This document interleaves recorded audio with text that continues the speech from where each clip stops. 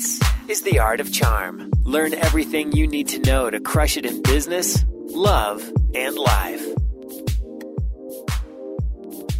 Welcome to The Art of Charm. I'm Jordan Harbinger. The Art of Charm brings together the best thought leaders, teachers, and exceptional individuals to teach you how to be a top performer in life, love, and at work. Imagine having a mix of experienced mentors teaching you their expertise, packing decades of research, testing, and tough lessons into a curriculum. We may not have all the answers, but we definitely have all the questions. Make sure to stay up to date with The Art of Charm and get some great stuff that we don't or can't share on the show by signing up at theartofcharm.com. That's where we'll email you our fundamentals toolkit. It covers topics like body language and nonverbal communication, persuasion, business networking, public speaking, negotiation, and a whole lot more. I'm also doing regular videos with drills and exercises to help you move forward every single week. We've got live programs running every single week here in Los Angeles, California. Guys come from all over the world, which shows that no matter where you are, you can make it here if you want to learn and grow. And I want to encourage you to join our Social Capital Challenge at theartofcharm.com/challenge. This challenge will make you a better networker and a better connector. Oh, and if you want to have accountability or want to invite a friend or two, go to theartofcharm.com/challenge or have them text CHARMED to 33444 and they can join the challenge too. Today we're talking with my friend Jon Acuff. He wrote a book called Do Over. It is a great book. We're going to talk a few topics from that book. We're going to bring out our bingification, why it's ruining your hustle, why hustle is an overused buzzword, and why you should focus and not frenzy when you do hustle, why most people shouldn't be entrepreneurs, and some practical exercises to find out not only who's in your network, but what skills you already know to help narrow down your career path and help you find meaningful work. So enjoy this one with Jon Acuff. So your book came out a while ago, huh? Yeah, it came out in April. How did it do, or how is it doing, or how's it going? It did great. I mean, I'm fascinated about the publishing industry and that I think it's 5 years behind the recording industry. Oh, I'm sure. And so in Nashville, I've had to watch every musician friend of mine completely reinvent themselves like 4 or 5 times. And I think authors are headed that way too. It sold, more last week than it did in the 4th week. And so we've seen consistent sales. So I'm excited about that, but I'm continually learning how hard it is to sell books and how you have to actually do that. Oh, did they not tell you that writing and publishing a book was not a great way to make money? Did you not get that memo? Well, this is number 5, so I've known that. But you're a slow learner, Jon. That's the problem. I'm a slow learner. Well, this is the first I've done as a pure entrepreneur, where it's just me out of my own. And I worked with Penguin, so I had a huge publisher. But it's just, you learn all these lessons about just how to sell things and the expectations of an online consumer. It's been a crash course in that. I've loved it, but it's definitely been a cold water of like, oh boy, I have to do a lot of stuff. Yeah, no kidding. I was talking to a friend of mine who's got a handful of bestsellers under his belt, which is great. I mean, not many people can really say that, actually. And I said, what's your advice? Because he was trying to encourage me to write a book, which may or may not ever happen. And he goes, but here's the thing, just write one. Don't write 5. You just need one. And then you're the bestseller, and then you can do the speaking, and you got this, and you got that. You don't need to write 5 different books. He's like, I kind of regret doing it, which I thought was surprising. That is surprising. What I regret is, and I'm getting smarter about how long it takes me to write a good book. It's easy to write a bad book and have it be 80 pages and say what authors do, where they go, you're too busy to read a long book, so I made it short for you, which is code for I'm lazy. And I have an idea that was really a magazine article that I tried to turn into a book. And so I'm learning that I can't do an amazing book every year. Like I just haven't lived enough life for that. It's not, we talked about that in our pre kind of phone call about the idea of instant experts and actually creating value. And that's what I really like about your show. Like I really like even the first 3 or 4 sentences you say at the beginning of the show reflect such hard work and such brevity and on purpose words. Like I absolutely love that. Like you can see the craft you put into the show. And I think that's a great example of how to do a podcast. Well, thank you very much. You know what you're good at? Giving compliments, and I like that about you. Well, I was just listening to the Hugh episode the other day, Antarctica, Oh, yeah, guy. Hugh Culver. Yeah, and it was just fascinating to hear the way you ask questions and the way you're thinking about stuff. And I don't know, you won't let guests say things that are just make them up stuff where like they act like it's normal. It's not. Like when he said, yeah, I was sleeping at my office every night. And then their employees would come in and I'd be jealous. And you're like, well, so like, did you not have access to a bed? Like you kind of said, you pulled the thread a little bit, which got more information. I really appreciate podcasts that do stuff like that because I don't think everyone does. Oh, yeah. One of the things that you talk about a lot online from the research that I've done and that I gleaned from our pre-interview call as well is that not only are you kind of anti-make stuff up, if you will, but you put a lot of work, surprise, surprise, into the craft that you create as well. And you've put a lot of work into figuring out what it is that you're good at, which most people never actually do. Yeah, and I was even thinking about that. I went back through our pre-notes and, in the form I filled out and you said, I want you to describe yourself in one sentence. And I read the sentence and I was like, that's gross. That's not what I do. I wrote, I share intuitive ideas and counterintuitive ways to help generate life change. Ugh. Like anyone could say that. And that's the sentence. Like when you do a podcast interview, you have to get behind the sentence because they're going to give you that, like, here's a sentence I say, and it comes out naturally. Yeah, the soundbite. PR people, they get so lathered up. That's my PC version of what I mean. Yeah. They get so lathered up when people have sound bites, but then if you think about it for like 5 seconds, which is the whole point is you're not supposed to, you go, wait, that doesn't mean anything at all. And 80% of motivational stuff, if you pull the thread, you go, wait a second. Like I saw somebody selling an online copywriting course the other day. They have 1 million Instagram followers. They probably bought a lot of them, but there were typos in the first sentence. And it was, I'll teach you how to get into your copywriter. And I was like, that makes no sense. Here's the way I look at it. Because my background's in advertising. Like my favorite thing was the thumb test. And the whole idea is if somebody put their thumb over your logo, would every other part of the ad shout out who you were? So like when I put my thumb over a Nike swoosh, the rest of the ad goes, this is Nike. The photography, the intensity of the headline, whatever. So I'd say the same thing about your podcast. If I put my thumb over your face or the name Art of Charm, would the topics, would the type of questions, would the type of interviews, would they shout out, this is something Jordan's created? They would. And so when I gave you that sentence, I share intuitive ways and counterintuitive ways, whatever, anyone could have said that. Like you could put the thumb over Jon Acuff and that could be anybody, where I think what I really do is I use humor to put handles on ideas so that people can use them to change their lives. Like that's what I like to do. That's cool. I like that because it provides a cool visual, putting a handle on an idea, because man, I might have to steal some part of that because I really do dig that. Most people who provide ideas, one of the chief issues that I have with it, and you can hear this in the shows if you've been listening for a while, is that they don't put the proverbial handle on it. So it's like, you know what? You just need to find your passion and then just focus and just hustle. And you're like, cool, that's a bunch of really vague stuff. There's no handle. I can't grip on it and can't grab it, hold of it, and do anything with it because it's platitude or because the idea it might be really good and it might be really specific, but there's no action step. Yeah, it's when you dream, the universe will open up its arms and embrace your dream. And you go, oh, that sounds like a great ad for a candle, but that doesn't do anything for me on a Tuesday. How do I actually use that to get a job promotion? And so that's what I like to do. So like when somebody, I would never say, hey, if you watch a lot of TV, you won't be able to progress because people would tune that out. Like the way the brain's wired, there's this part of it called Broca. And Broca's whole job is to filter out ideas it's already heard and bucket them. So like when you go to a new Mexican restaurant, you immediately go, this reminds me of Tito's back home, and you bucket it and your brain can stop thinking about it. So there's this concept called surprising Broca that this guy, Roy H. Williams, has, where you've got to present stuff in fresh ways or people won't engage with it. So instead, I'd do an idea about binge watching TV. I'd point out, 20 years ago, the word binge was an insult. It was a bad word with a negative connotation. Now you go to Best Buy and the aisles say binge-worthy TV.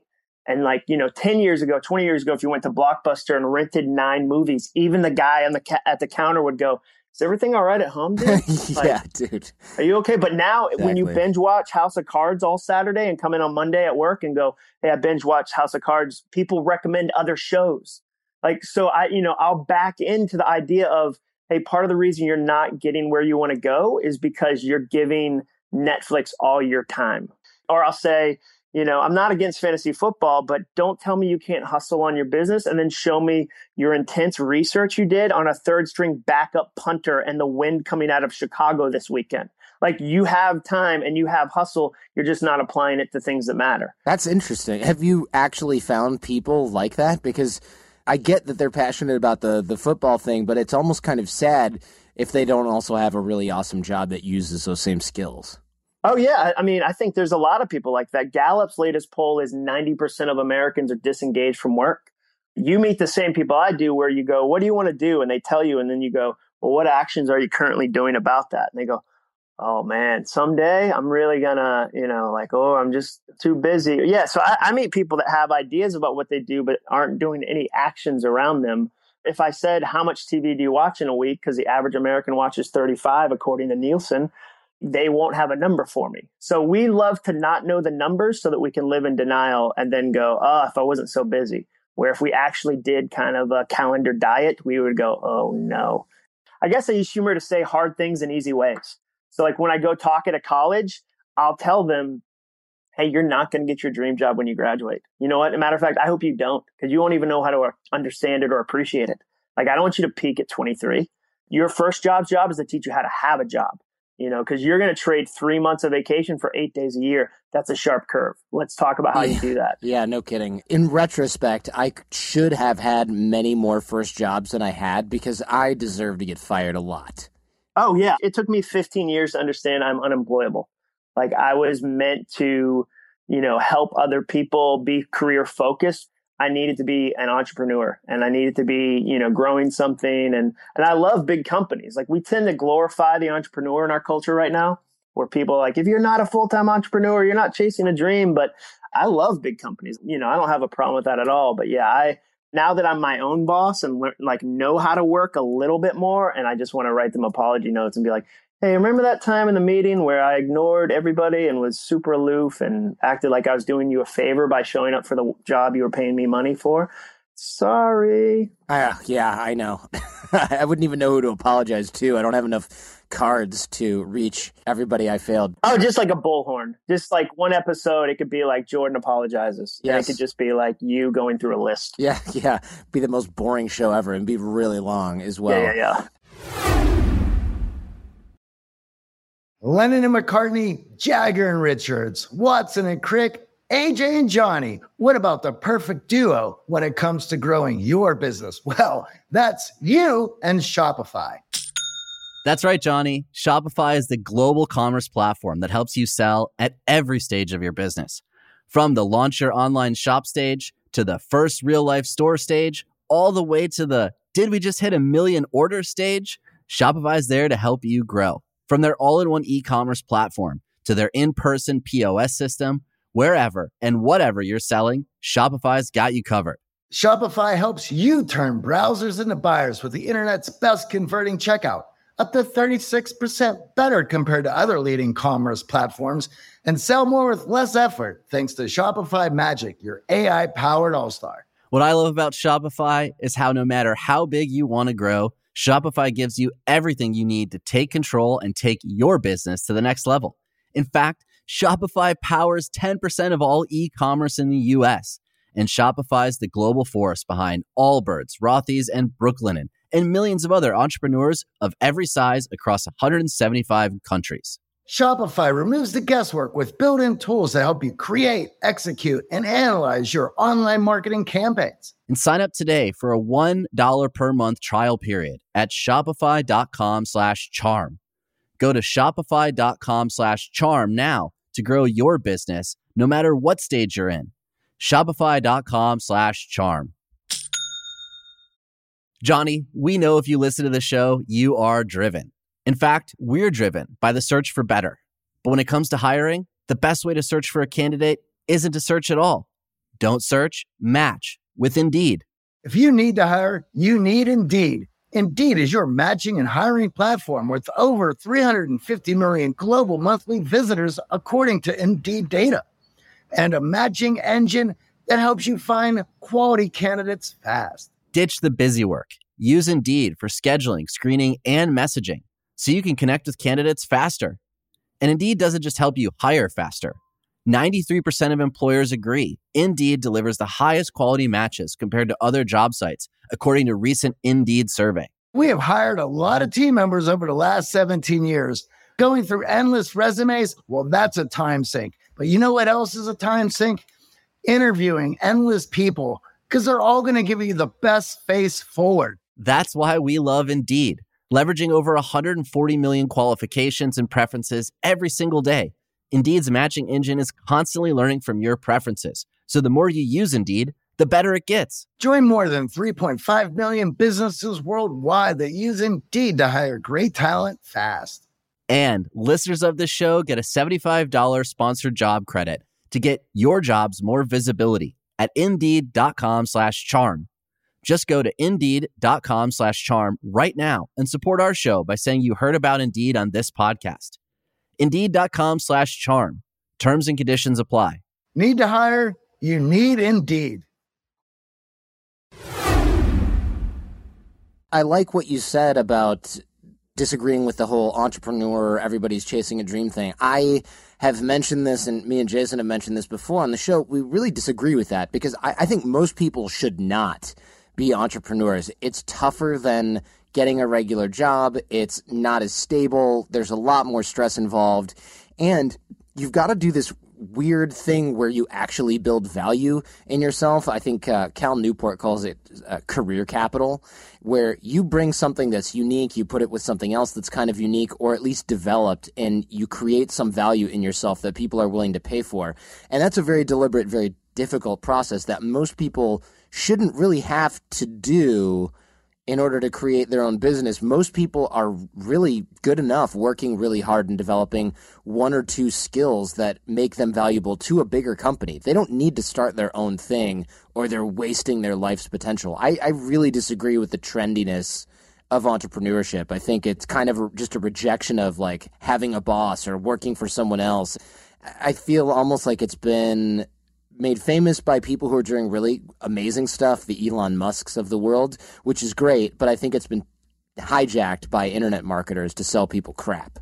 Yeah, and I think we share the same belief about the idea that if you've only done it once and it was for your life, you shouldn't sell a course indicating it'll happen for everyone. Oh, yeah. Like that's part of the ego to me of like, if your test case is one person and it was you, and then you go, and we often go back and create these steps we didn't actually take because we go, hey, we're going to sell a course and I made X amount of dollars or I did this thing. And if you'll follow these steps, you'll do it too.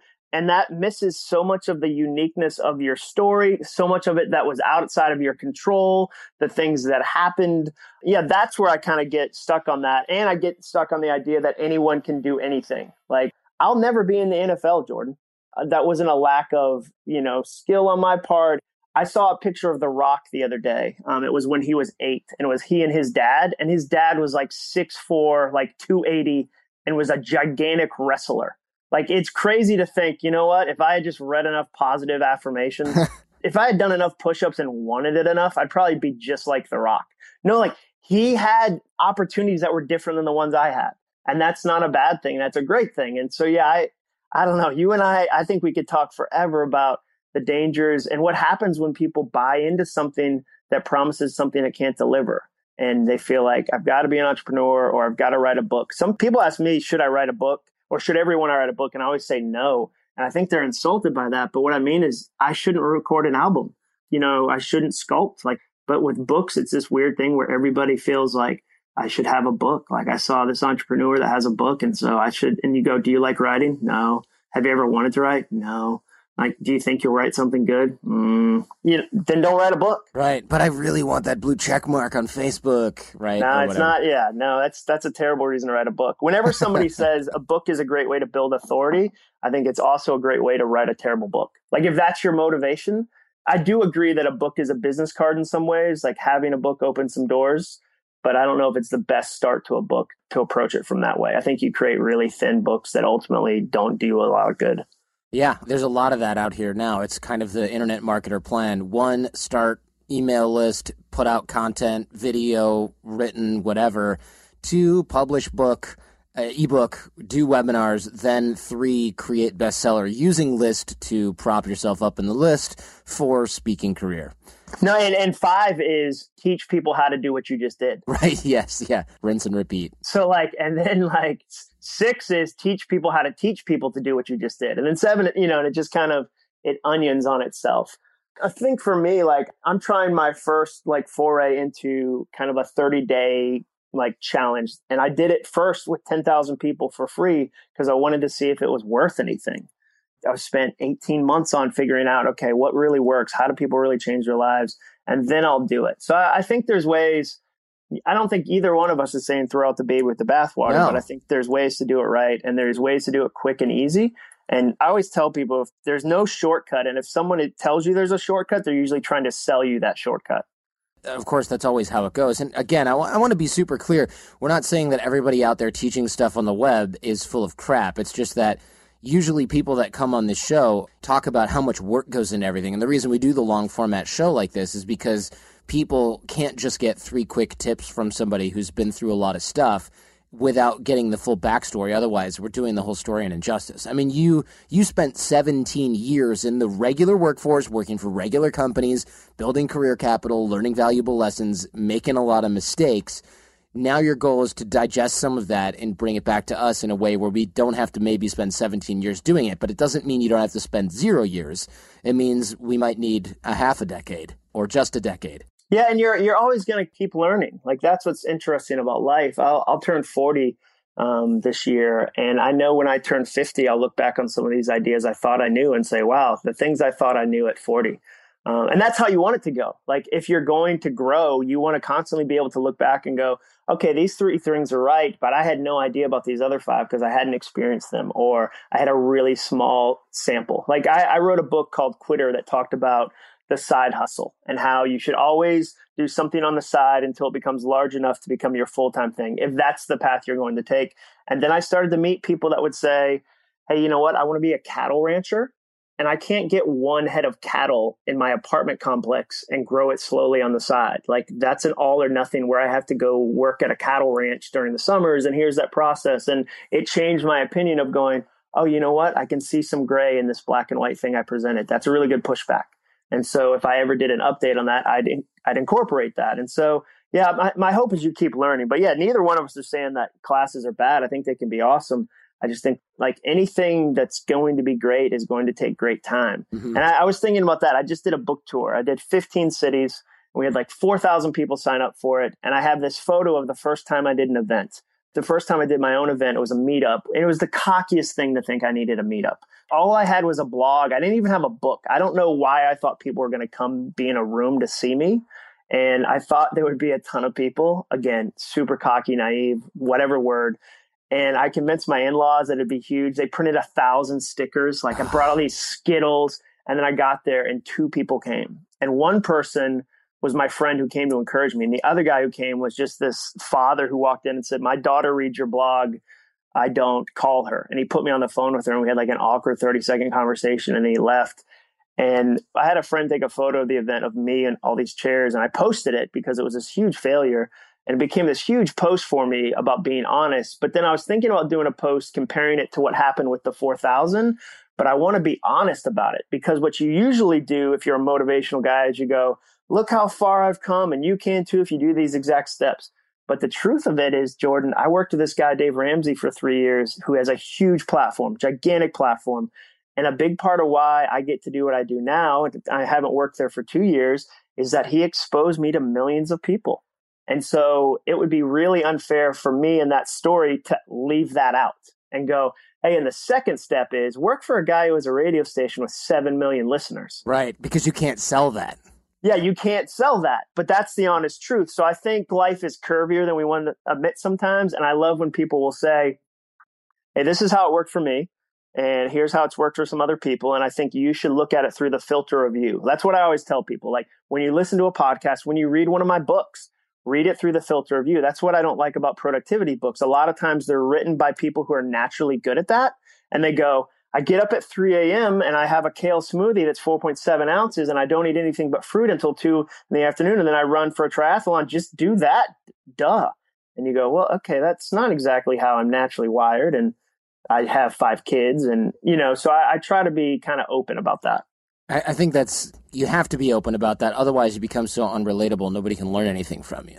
I want to also back up and highlight the Dave Ramsey experience that you had, because I think what it could accidentally teach us is that, oh, well, you need a big break. Everybody needs a big break. And I think a lot of times big breaks can be overrated, but I think other times, like the building a platform, it was a very necessary part of development. A lot of people will write in and say, well, your show's huge. It makes sense. You were on Sirius XM satellite radio for 3.5 years in New York City. That went all over the U.S. and Canada. We didn't get that many fans from that.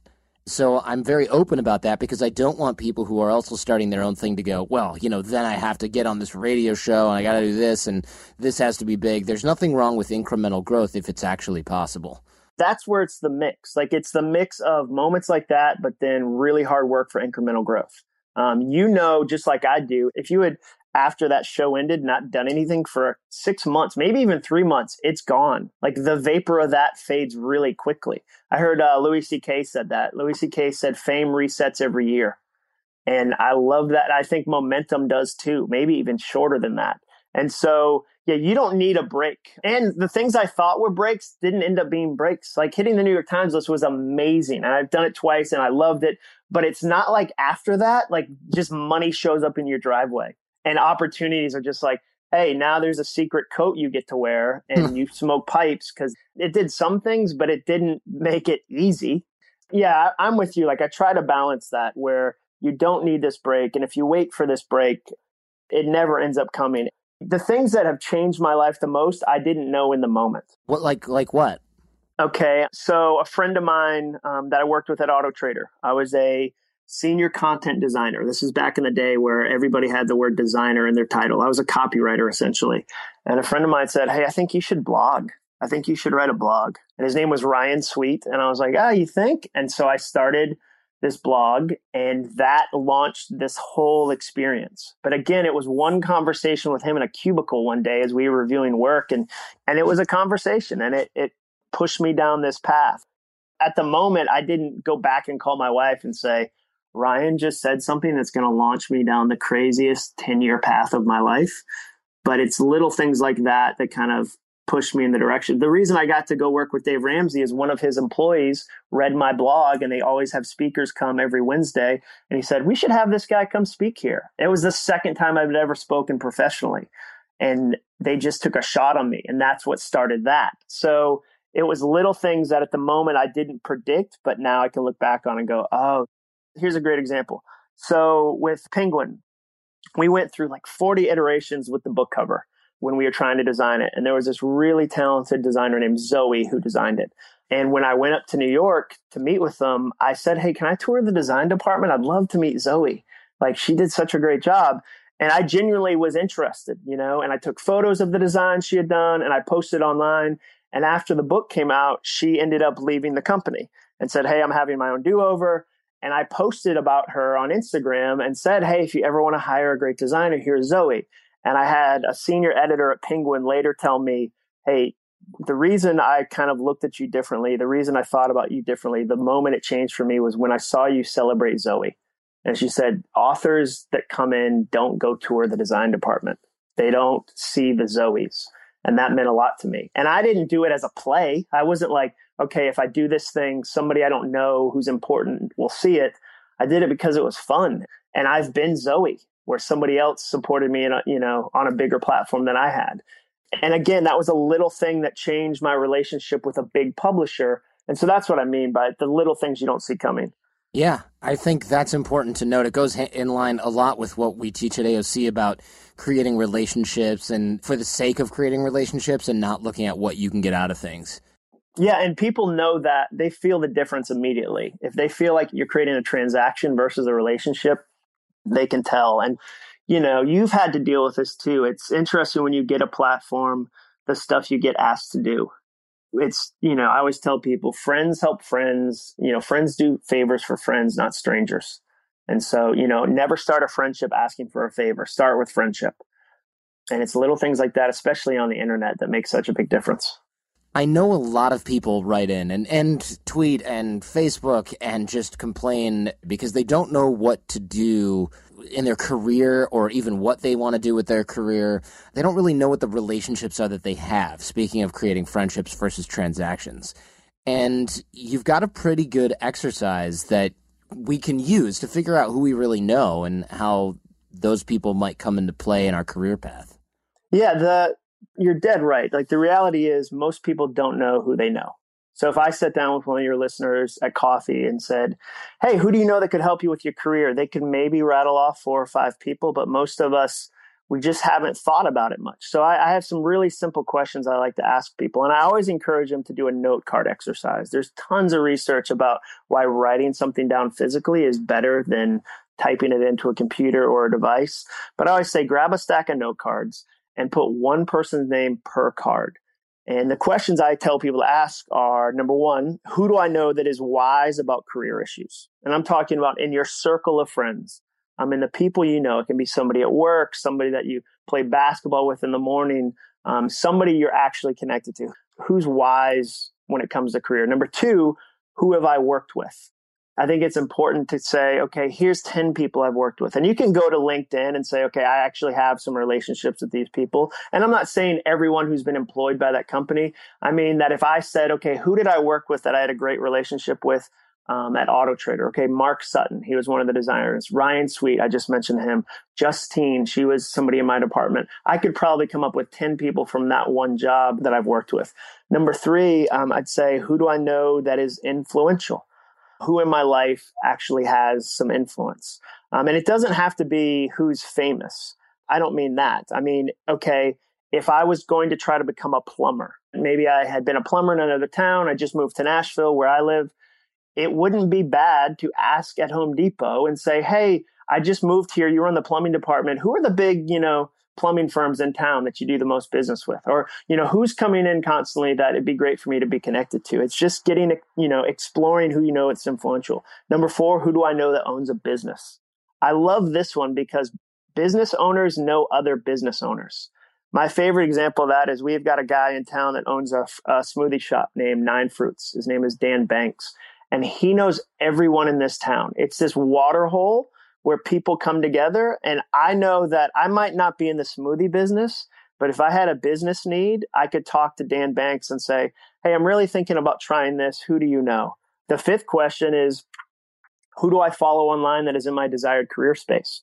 We have access to people like no other generation. I don't know how people wrote motivational books in the 40s where they'd say, you can be connected to anyone. How? If you wanted to meet other nurses, would you put like an ad in the newspaper and say, hey, I'll be down here on 5th and Main. Please don't stab me when you show up. But you have access to other people that are in your space. And the thing I always say is ask them one question. You get the same emails I do where somebody sends you a 10,000 word email and they go, I know you're busy, but, and then they ask you this question like, will you be my mentor forever? Like, I want to have coffee every day until we both die. We'll be buried in the cemetery together and I'll give you presents that I hand make. And you go, whoa, I can't. Like, no. The hand make thing is that's the clincher on that joke. Exactly. And so what I say is ask that person one question. What's one book you'd recommend I read? And then when they recommend it, read it, and a week later send them the 2 things or 3 things you learned from that book. Actually do the work. Like, it's a great way to get connected to somebody. And the last question is, what casual relationships am I forgetting that might have a career impact?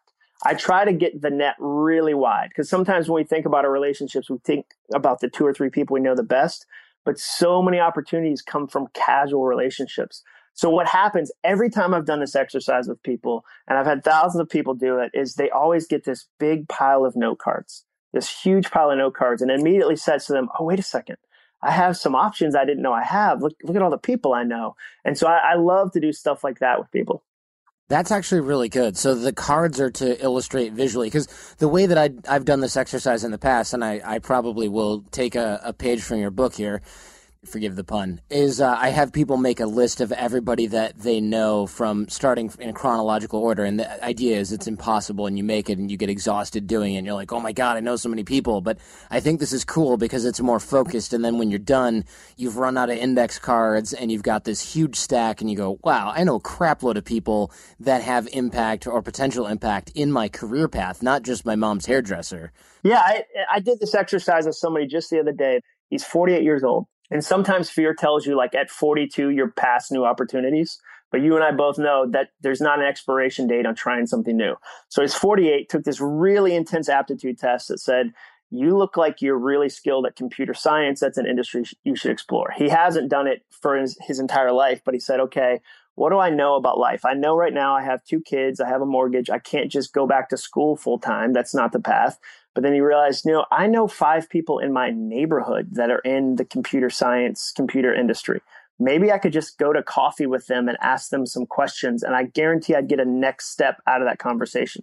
So he texted me today, like an hour before I got on this call. He texted me and said, hey, quick update. Here's the 4 meetings I've set up. I'm working on that hustle. And so I love the note cards because it gives you the visual. And then if you want to, you can put them up on a board, put them up on a whiteboard, put them up on a cork board, and you'll start to see patterns. You'll start to see, wow, these 4 people are all in this one space. I wonder if I should explore that space, or I haven't touched base with this person in a while. Maybe I should figure out a way to touch base with them. And I think it just gives you a lot of encouragement and a lot of momentum. That's interesting. The arranging it on a pin board idea is really good, because if you're going to reach out to each of these people, one side of the pin board is for people you reached out to. One section is for people who replied. One section is for people who haven't replied yet, that you haven't reached out to yet, or whatever. And you can sort of workflow it. Yeah, it takes a lot of the fear out of it. Whenever we don't want to do something, we try to pretend it's complicated. Mm-hmm. It's too complicated, and we overcomplicate things. And so I'm all about how do we simplify it and actually do it. So I wouldn't say, hey, you got to contact 100 people, because instantly people get paralyzed by that. I'd say, okay, look at your whiteboard, go to coffee with one person if you like coffee, or like go on a walk with somebody if you like to walk. Here's how to do that. And then you start to build it slowly. One of the things I love to do with people is I'll ask them to cut their goal in half, because so many people I work with do too big of a goal. They haven't written in 10 years. And then they go, I got excited. I read a motivational book. I'm going to write a book this weekend. Oh my gosh. And I'll go, so 0 pages previously, whole book by the end of this 3-day, like Martin Luther King weekend. Okay. And they get discouraged. So what I'll tell people, and I did this when I took those 10,000 people through this challenge, was I said, hey, cut the goal in half. And I did it like day 12. And what happens is if you want to lose 10 pounds in a month and you cut it down to 5, when you end up losing 7, you're encouraged and you try it another month. That's my goal, is for you to try it another month. What happens if you set out for 10 and you do 7? You missed your goal by 3 and you feel like a failure, and your odds of not doing it again go down dramatically. Right. Yeah, of course. So set yourself up for the wins, even if the wins are smaller than you might like. Yeah, and build on them, because I think part of the internet contributes to that, where people are kind of like showcasing all the things they've won on. And then you feel like go big or go home. Like for long-term sustained growth, sustained change, if you'll put your ego aside and your pride aside and actually build it in a slow way, it matters so much more. That the challenge is we've always had the idea of comparing ourselves, or the idea of like the grass is greener on the other side of the fence. It's just now we have access to 1 million backyards, and that makes it hard for people. Now, this obviously requires a lot of effort regardless, but the way that we've done it with the cards, for example, is an act of focus. And I'd like especially somebody in your position who's obviously accomplished and done a whole lot, set a lot of goals and accomplished a lot of goals. Can we talk about yet another buzzword now that we're on that train? Hustle. People are all about the hustle, and it seems like they're doing it in this weird sort of frenzied way. Like, I'm going to write a book this weekend. Oh my God, get a pot of coffee going and keep it coming, right? As opposed to figuring out a plan to create a focused hustle and put their energy into that pipeline. They're kind of like shotgun blasting it all over the place, and it fizzles out. Yeah, I always tell people hustle is an act of focus, not frenzy. We often think it's about addition, like getting a new to-do list of additional things to do, but it's equally about subtraction, about going, okay, I'm not going to do these 5 things. I'm not going to do these 3 things. And hustle has a terrible reputation on the internet right now, because like the most over promotional people that are showing like photos of their watches and their rented Ferraris on Instagram are saying like, every day I'm hustling, Abraham Lincoln. And you're like, pretty sure that was Rick Ross. Yeah. And so it does have a bad reputation, but for me, it's just a fuel. It's just hard work. And so I always talk to people about the tension of yes and no when it comes to hustle. in that you have to say yes to some opportunities and you have to say no to some opportunities. And I'm honestly not very good at that. I have to be really deliberate in order to work hard. My wife calls me the laziest, hardworking person she knows. So it's a work in progress for me. Like, I'd rather binge watch Netflix. It's a lot easier than doing hard work. I found it to be a lot easier than doing hard work. So when I do the note card exercise, or when I have something I have to focus on, I have to turn everything else off. Like, I have to turn off Wi-Fi. Like, if Wi-Fi is on, I'll get lost in Twitter. I'll go somewhere. Like, a lot of times my ability to hustle is that I brought the 3 things I needed to work on, and I went to the library where there was no other distractions, and I only had 3 things with me, and I did those 3 things. I really have to set up kind of like gamify my situation to actually hustle. So I do some specific things about that. Basically, you've figured out your own psychological weaknesses, and you use psychology to beat yourself. You know you're going to get distracted, so you turn off Wi-Fi. For me, I can't have things in my visual sphere because, for example, going out to eat, if there's a TV behind the person that's across from me, I have to switch seats with them because otherwise I'm watching friggin' Fox News over their shoulder with no audio. It won't matter, too, what's on. For me, it could be like the German World Cup of dog grooming. And I'm like, oh, what are they going to do with that poodle? Where are they going? And yeah, it doesn't matter. As long as it's shiny and in motion, I'm out. No, I think I don't love hack. That's such an overused term. But for me, simple things like I can't write to music that has words. I can't even like do most things to music that has words because I get focused on the words. So I have to write to like Sigur Rós. But when it comes to editing, and I have to edit angry, because writing, you have to love it enough to create it, but then hate it enough to edit it. That's the tension. And so I'll edit to like hardcore rap, like, or old school rap. Like, I'll put on Run DMC. I'm like, okay, here we go. Like, I have to amp myself up. But that's one of those little, okay, I know my psychology. I just think that so often we move so quickly, we don't learn the lessons that our lives are trying to teach us. And we act like it's a surprise. And we go, I had no idea that's how I did things. Really? Because you have 10 years of proof that's how you do things. Every time you've done that, this has been the result. And that's why, again, like we talked about relationships, that's part of why you need relationships. When somebody, says to me, I want to change my job, or I want to grow my business, I want to do this decision, I'll always say this question. I'll always say, what's your team telling you right now? And 99 times out of 100, they don't have a team. And by team, I mean 2 or 3 people that can ask you honest questions and can say like, hey, this thing you're doing, I think it's ego driven. Like, I think you need to be really careful about that. Like for me, having somebody, it can be my wife, it can be somebody else that'll go, hey, I know it was really fun to go to that city and do that book signing because you got to Instagram that you're important. And look at me, I'm on the road, I'm hustling. But if it only sold X amount of books and it took you 32 hours, then you have to admit it's not a great way to sell a book. You have to do something else, And so I think that's what we need. And now a quick message from our newest sponsor. Remember, supporting our sponsors is the best way to support the show. That's right. AJ, did you know socks, tees, and underwear are the 3 most requested clothing items in homeless shelters? I had absolutely no idea. Bombas knows, and they're doing something about it, making ridiculously comfortable versions of all 3 and donating one for every item sold. With all the clothing brands out there, it's nice to find some basics that don't just feel good, but do good too. That is completely amazing, and that's why we're so excited to be working with our newest sponsor, Bombas. To date, Bombas' 1 purchase equals 1 donated commitment has helped customers donate over 100 million essential clothing items to people facing homelessness. That's a lot of good done by people just buying the Bombas they wear every day. Visit bombas.com/charm and use code CHARM for 20% off your first purchase. And once you try Bombas, you'll know why so many people have purchased and donated so many.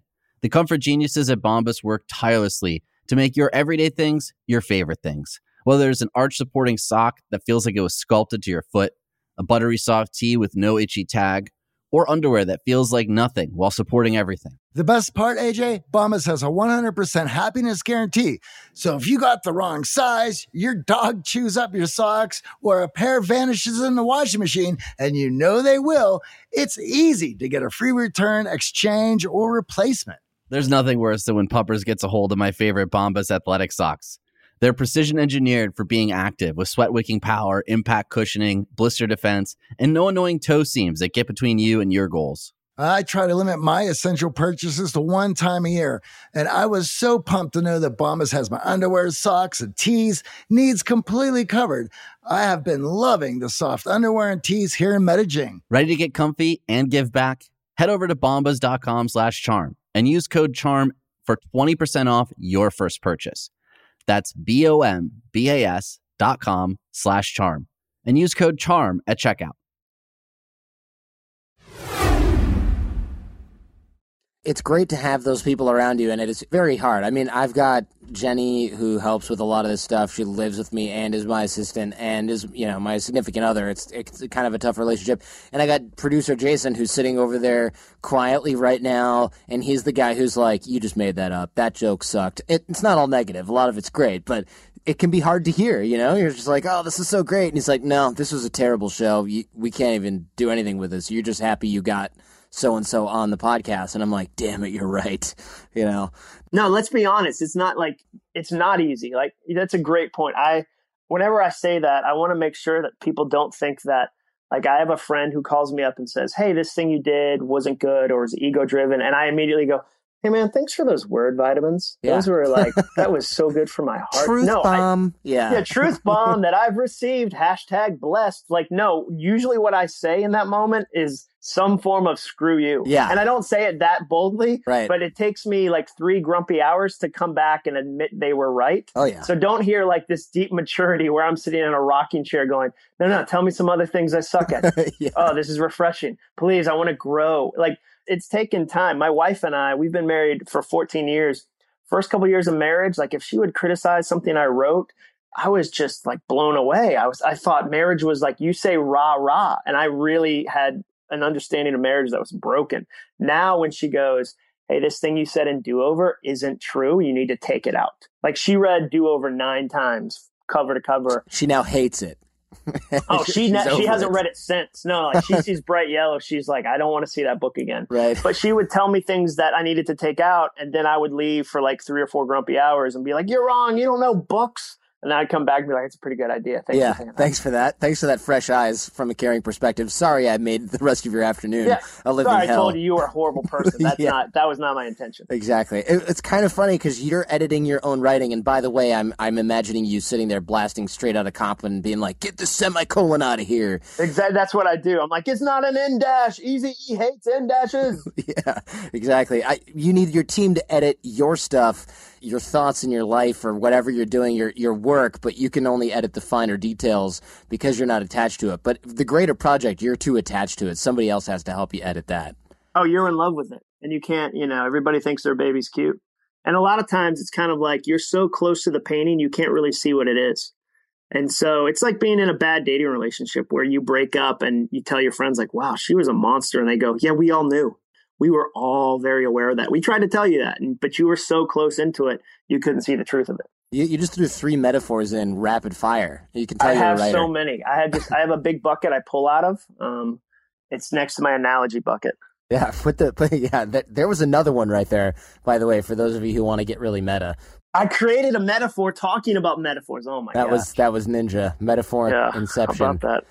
Speaking of having a team, you said you got a simple idea from an NFL player that changed not only the way you packed for trips, but how you approach learning new skills. I have to know what that could possibly be.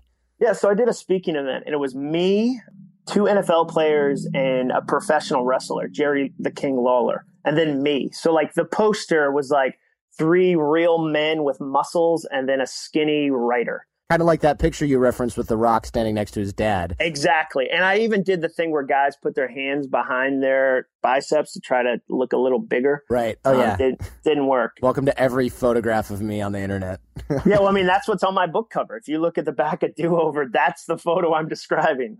And so I was talking to him about, how he'd been in the NFL. His name was Bernard Pollard. He'd been in the NFL for 8 years at that point, won a Super Bowl.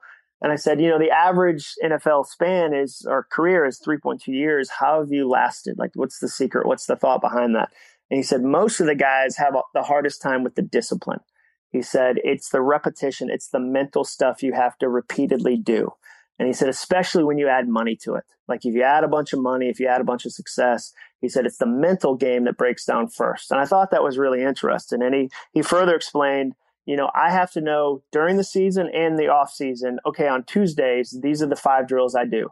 And on Wednesdays, I always do this ice bath here. And on Thursdays, this is what I eat. And he said, I had to get really disciplined with that.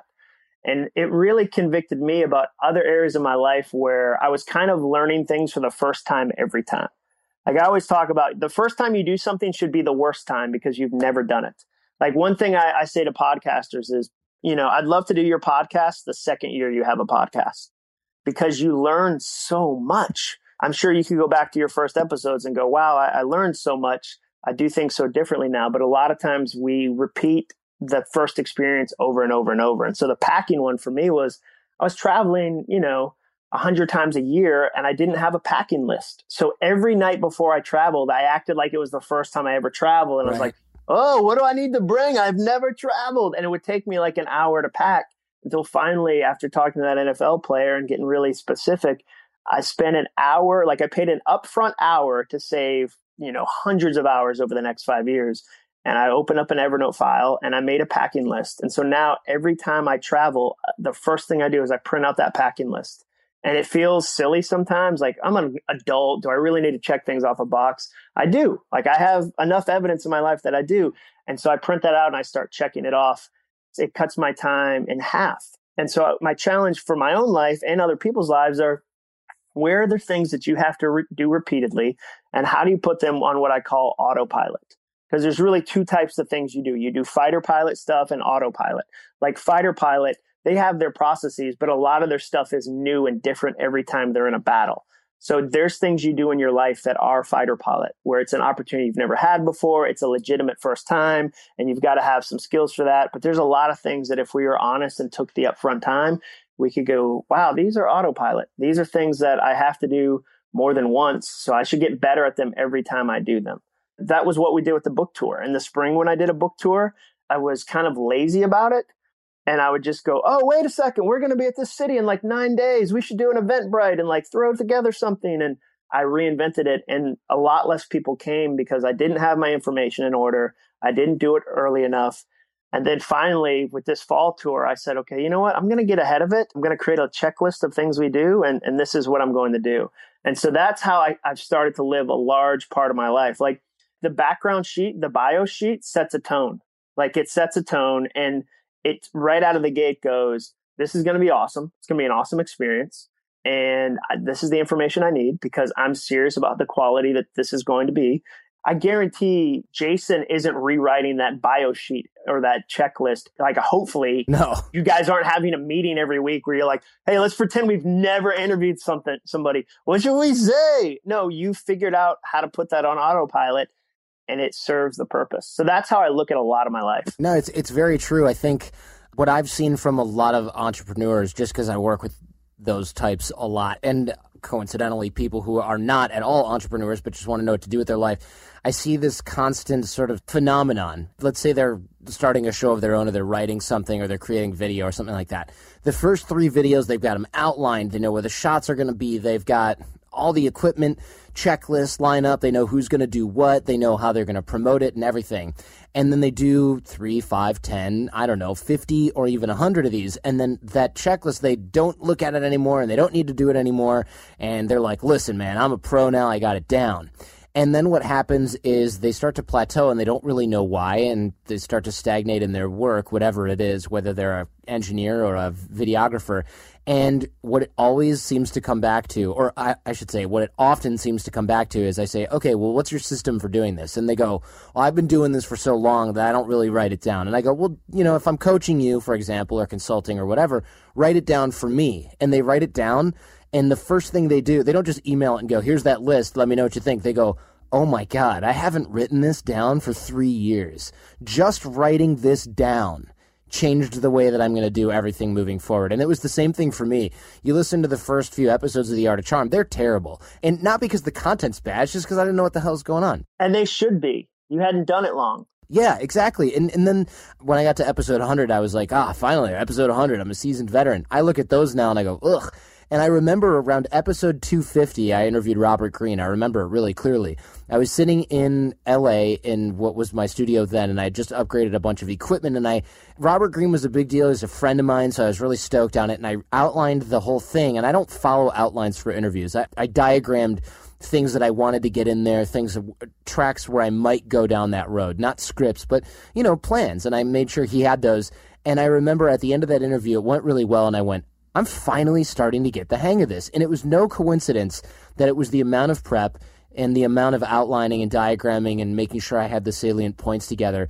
It was no coincidence that made that interview that much better. And I had this realization where I went, oh my gosh, people who are really good at this stuff, they know that they do need the prep. They went through the first bit where they needed the prep to get by. They went through that second phase where they were cocky enough to think they didn't need it. And they circle on back to doing that prep, going through that system, making sure those boxes are checked, because that's what professionals do who are really good at what they do, and they modify. It's a living document.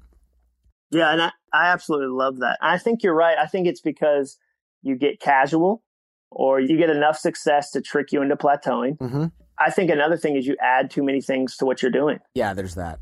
Sometimes I'll see young entrepreneurs that started out working 40 hours a week on these 3 things. And then as they get bigger, they add 5 other things as if they can create the previous 3 things with only 10 hours now. To jump on that, my example would be, because I know that a lot of your listeners want to be public speakers, are public speakers, are exploring that. A specific example of where you need a list is you should always ask as many times as you can of as many people as you can when you go to speak at an event, how much time you have on stage. Like, that's one of those right before you go up, you need to understand that question. And I saw somebody at an event once, and all they did was they asked the sound guy, the guy who was running the sound stage. They said, hey, how much time do I have? And he didn't know, but he just said, well, you got like 90 minutes. I'll give you 95. And during the guy's speech from the back of the room, the host of the event raised his hand up for 5 because the guy was going too long. And the guy on stage had to stop his speech and say, hey, how much, I can't see your hand. What does it say? And the guy in the back said, 5 minutes. The guy on stage said, but the clock says I have 27 left. And the guy in the back said, no. And it just wrecked the whole speech for the guy. And it was just a small thing of, he asked the wrong person and not enough people, hey, just to double check. I know you told me 3 weeks ago that I had this amount of time, but a lot happens in 3 weeks. A lot happens on the day of the event. How much time do I really have? And so that was one that I put on my list of, here's the things you do when you show up to do a speech. The prep is the mark of the professional. And you might even do the prep document and never even need to look at it. But the fact is, it needs to go in there. And I used to think this was just my OCD type kicking in. But the more I talk to really high-performing individuals, the more I see that. And some of it gets outsourced. But when you look at people who are true masters of their craft, and whether or not you like them or hate them, look at a guy like Howard Stern. I see these podcasters who don't put in the prep, and they don't have this, and they don't have that. But then you look at a guy like Howard Stern, and that guy prepares more than anybody. When he gets a guest, he's read the book. And then somebody else has read the other 3 books, and he knows the latest work. He's not looking at a one sheet when he drives to the studio. He's been preparing for that for a really long time. Yeah, and it comes through. It comes through, yeah. He's one of our generation's best interviewers. Easily. You hear him with Louis C.K., his interviews with Seinfeld. You hear there's nuance there, and you hear people talking about things they never get to talk about in ways they never thought they'd talk about them. And the only way that you can do that is by digging deep beforehand. No matter how much talent you have or how much practice you have, winging it is not going to do the trick. It will not. No, I'm learning, I've recently learned the difference between talent and craft. So I was giving a speech. It was a speech I'd done probably 14 times. And during it, I said a joke I'd never said before, and it was the biggest joke of the moment, the entire speech. And so that's talent. Like in the moment, saying something, thinking on your feet, that's talent. Craft is remembering that joke and doing it a second time and a third time and bringing it forward. A lot of times we live out of talent where we let stuff happen, but we never bring them forward, which to me is what craft is. I think that's brilliant. Nobody ever really goes through that. And I think the problem is you have to have both to be able to recognize it.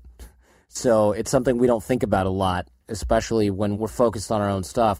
You've got sort of a 5-question arsenal that you can use to figure out what skills you really have, and I think that's huge. I know a lot of people, young and old, seem to be consistently asking me what they should do when really they should be asking themselves. and the reason they can't get the right answer is because they're not asking the right questions? Yeah, I think it's a popular question. And again, I try to create a simple way that draws you into the exercise and creates more results than you expected. And so similar to the relationship exercise we talked about, I love to use note cards for this. I love for you to put one skill per note card. And the 5 questions I ask, and they start really simply, are number 1, what are you good at? Like, forget humility. This is not the time to be humble. We have a culture that kind of shames you when you tweet about something you're excited about and will tell you humble brag. And so this isn't that time. This is for you to sit down and go, okay, I was great at on-time delivery at all my projects. Or here's things I've received promotions for. Here's things I'm actually good at. Number 2, what comes naturally? What comes naturally to you? Derek Sievers talks about that, about how, it's ordinary to us and extraordinary to everybody else. We denigrate the things we're naturally good at because we assume other people are good at them too, and we assume they don't have value. We look at everybody else's skills and go, that's a skill that's worth something. The things that come naturally to me, that's just something I do. So that's the second question. The third question is, what do people pay me to do? So you've had a job career at some point where somebody's paid you money to perform some service. So if you are in charge of quality assurance for software launches, write that down, right? Quality assurance. What are the skills that somebody pays you to do? Number 4 is, what are you afraid of? What's something you're actually afraid of? And sometimes we go about this the wrong way. We have this culture right now that tries to tell you you're going to have a perfect job. I saw another author the other day say, if you don't love 90% of what it takes to be in your industry, you're in the wrong industry. And I thought that's just garbage advice, because what that says in a 40-hour work week is there's only 4 hours that aren't magical. Like there's only, 36 hours are unicorn moments and 4 are difficult. That's not true at all. Most people have longer than a 4-hour commute every week. You're going to have to do some uncomfortable things that aren't easy. So I love to ask the question, what are you afraid of? Because a lot of times we'll run from the things we really care about. We've always wanted to be a writer and we're afraid to do that. Or we've always wanted to have a podcast and share ideas, but we're afraid to do that. Number 5, which gets more specific, is if you wrote an ebook, what would the topic be? If I said to you, hey, you've got to generate $1,000 in the next month by writing an ebook that teaches somebody else how to do something, what would the topic be? What's something that you have enough expertise to create an ebook on? Or maybe what's 3 books that you could do after that? And so you end up with all these note cards. And then again, you start to look for patterns. You'll start to be able to see, okay, wow, 5 of the skills I wrote down are related to people. And I'm really naturally skilled at working with people. And I'm really passionate about that. And my current job doesn't involve people. That might be part of the reason I'm really unhappy at my current job. Everything I'm naturally wired for, I don't get to do during the week. So now it's on me to figure that out. Like I always tell people, it's not your company's job for you to have a good job. It's your job. It's not your boss's job for you to have a good job. It's your job. When I felt stuck at a company in Atlanta and I wanted to do more leadership, I applied to every leadership program they had. And I got into some that had nothing to do with my job. I was the only person who wasn't in customer service that was on the customer service experience team. But I learned a ton about relating to people. I got exposed to a whole new department in our company, and I formed all these new relationships. So that's where you start to see the patterns, and you start to go, like, I don't like the question, what's your calling? Because I think that's a rabbit trail a lot of people get lost down, or what's my perfect purpose? Like, there's 2 things we care about. We get obsessed about purpose, and then we get obsessed about legacy. And legacy is a funny one because I always tell people, like, what did your great-grandfather do for a job? What was his name? Most people can't answer that. So sometimes chasing purpose, chasing legacy are things that you can use to hide from actually doing the work you're supposed to do. You know what? I found out what my great-grandfather did, and it's not that great. It's actually... What did he do? He was... You know what a union breaker is? Yeah, it involves like a club, doesn't it? Yeah. He basically was like... So he couldn't get a job in the auto industry because he was Jewish. Which seems really fair, by the way. I can see how the 2 are related. I definitely see the link here. Yeah. So what ended up happening was he got hired by the auto companies to beat up the workers that were forming unions so that they wouldn't, organize. So ironically, he did get a job with the auto company, just not on the assembly line, more on the disassembly line. Typically, Jewish men in their 40s aren't exactly like these giant muscle-bound dudes. He was probably like 5'1". I'm sure he figured it out. He probably got those Popeye forearms. Yeah. I'm sure he made it work. But like he was the guy beating up the newsies. Yeah, I don't think he rolled solo, but there's a picture of him in this old newspaper. My mom has it, and there he is with like one of those black fedora-looking hats and a black trench coat, like beating someone up in the street. And that's the only picture that exists of this man.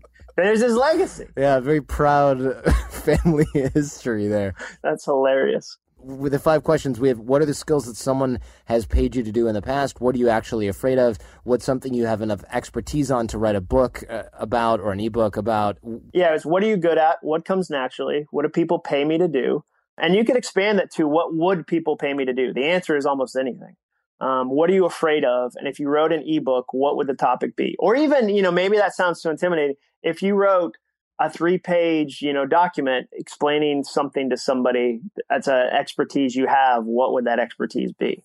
And a lot of times when I start this exercise with people, they go, nothing, I don't know. It's like relationships. We don't know the skills we have. And often we've never sat down and really thought about it. And what happens is you'll start to see gaps too. You'll start to see areas where you go, wow, I really thought I had more in this one area. I'd like to learn more about that. Because what happens is I feel like right now industries are changing so quickly that if you don't continue to grow your skills, you become a dinosaur. We saw that happen to graphic designers who refused to learn how to design for the internet. We saw that photographers that wouldn't make the digital jump. And so that's the goal, that the skill exercise, to show you how many you have and encourage you that way, but to also help you see which ones you want to develop. Because I think a lot of people won't really know what comes naturally. They might just pick something that they're good at, and then we end up in this weird circle chasing our tail. Yeah, so I think what comes naturally is something you don't have to make yourself do. My wife really challenged me on this. I was like, sometimes when I write first drafts of books, I get really serious author. The first thing I sent you was me writing a serious author. I share intuitive ideas in counterintuitive ways to help generate life change. And what comes naturally to me is humor. At dinner parties, when I'm in my most natural environment, I'm not telling people, hey, you know what? Here's the 7 ways to change your life in some intuitive ways. Like, that's not what I'm doing. I'm saying jokes, or I'm doing the binge. Like, we wouldn't watch 9 videos at Blockbuster. What's happened to us? I'm pulling at threads in a funny way. That's what comes naturally to me. What I'm good at, is something that takes work. I have to work hard at something. So you can be good at something you're not natural at. Right. So it's something where you've built the skill over time, right? So I would say what's natural to you is like, what's the stuff that if you start doing it, you look up and it's an hour later, because you'll never have to force yourself to do stuff you're naturally good at, but you will have to do it for things you don't like. I'll never accidentally find myself in my email just answering emails like, oh my gosh, like, look at me scheduling stuff. I just stumbled on here. But I will stumble into other situations, like writing. I'll write stuff and go, wow, time's really passed in a different way. I naturally enjoy this. It doesn't mean it's always easy. Of course not. It's a lot of times it's hard. But to me, that's the difference. That's good. So yeah, what comes naturally is something you don't have to make yourself do, where the time flies. What are you good at? Can be something you love, or even that you don't necessarily love, but something that you've built the skill, right, over time. 100%. I mean, you could be an amazing account manager and say, I met somebody the other day. I said, why'd you get good at organization? And he said, well, I wanted to play at a level my natural skills wouldn't allow. And that's a great way to understand, okay, like if you're an entrepreneur, there's things you're going to have to get good at that you might not naturally do. I'm not a naturally organized person. A lot of the stuff we talked about today was me being deliberate. I can be pretty introverted. Like, I'm not good naturally at relationships. So a lot of the stuff I share is me saying, wow, I recognize this had tremendous value. I recognize I wasn't naturally good at it. What was I going to do about it? Like, I recognize I don't get to be an entrepreneur for very long if I'm not good at relationships, if I'm not constantly building my skills, and those things might not be natural to me. How do I actually work at them? Excellent. Well, this has been phenomenal. We'll leave those questions in those exercises in the show notes as well. So people can go to acuff.me/artofcharm. We'll have that linked in the show notes. If you're driving, don't be all like, oh, I got to write this down, and then crash, and then we lose a fan, because we need them where we can get them. Is there any concept, principle, or anything that I have not explored that you want to make sure you deliver to the AOC audience? Yeah, here's the last thing I'd say. I know 2 things. I know you're capable of more than you think, and I know it's going to be harder than you think. And my hope is that if I can get you to believe that first one, if I can get you to get the hope and the joy and the belief of that you're capable of more than you think, I can actually talk to you about the hard work that it's going to take. I think a lot of times people like me, motivational guys, talk about the first part, but there's nothing practical on the backside to do anything, and you fizzle out. You read a book, you get excited, and nothing happens. Or they give you the second part, all the hard work, and you don't have that fuel of hope to push through, and so you get discouraged. So my goal is to give you both sides of that conversation. And I think that's where you really start to see life change and a lot of fun things happen. Great. Jon Acuff, Do Over, available now. We'll link it up in the show notes. Thanks so much, Jon. Thanks, Jordan. This was fun. All right. Good stuff from Jon. He's a fun guy. I knew right when we did the pre-interview that this was going to be a good show, and he delivered a lot here. Jason, I don't know. You were pretty quiet on this one. Were you just tired? No, I wasn't. Well, I was tired because we did it at 6:30 in the morning, but I was also engaged. I really enjoyed this one. Yeah, I think he's a great speaker, and I think his putting handles on ideas theory and using the humor is obviously not only what he's naturally good at, but is really, really a gift that he brings to everyone else. So I think he's really found it. Only took him 17 years in the workforce and however many years before that. So I think it's great to see some of how the sausage is made on the inside of some of the journey and to debunk some of the traditional self-help garbage that we like to debunk here on the show. Show feedback and guest suggestions. The show's a fanarchy. It's run by you. We rely on you to help keep our finger on the pulse. So if you know someone who's a good fit, let us know. guests@theartofcharm.com. And if you enjoyed this, don't forget to thank Jon on Twitter. We'll have his Twitter linked in the show notes, as well as the other resources mentioned on the show. Obviously, his book will be there in the free stuff that he mentioned. You can tap our album art in most mobile podcast players to see the show notes right on your phone. I also post a lot on Twitter, stuff that never makes it to the show, articles, insights, and I'm at The Art of Charm on Twitter. Bootcamp details for our live programs, bootcamp.theartofcharm.com. Remember, we're sold out a few months in advance, so if you're a little interested, you can get in touch now and plan ahead. Subscribe in iTunes, write a nice review. We've got our iPhone apps, we've got our Android apps, and special thanks to the Jasons for their help in production of the Art of Charm podcast. Go ahead, tell your friends, because the greatest compliment you can give us is a referral to someone else, either in person or shared on the web. Now have a great week, and leave everything and everyone better than you found them.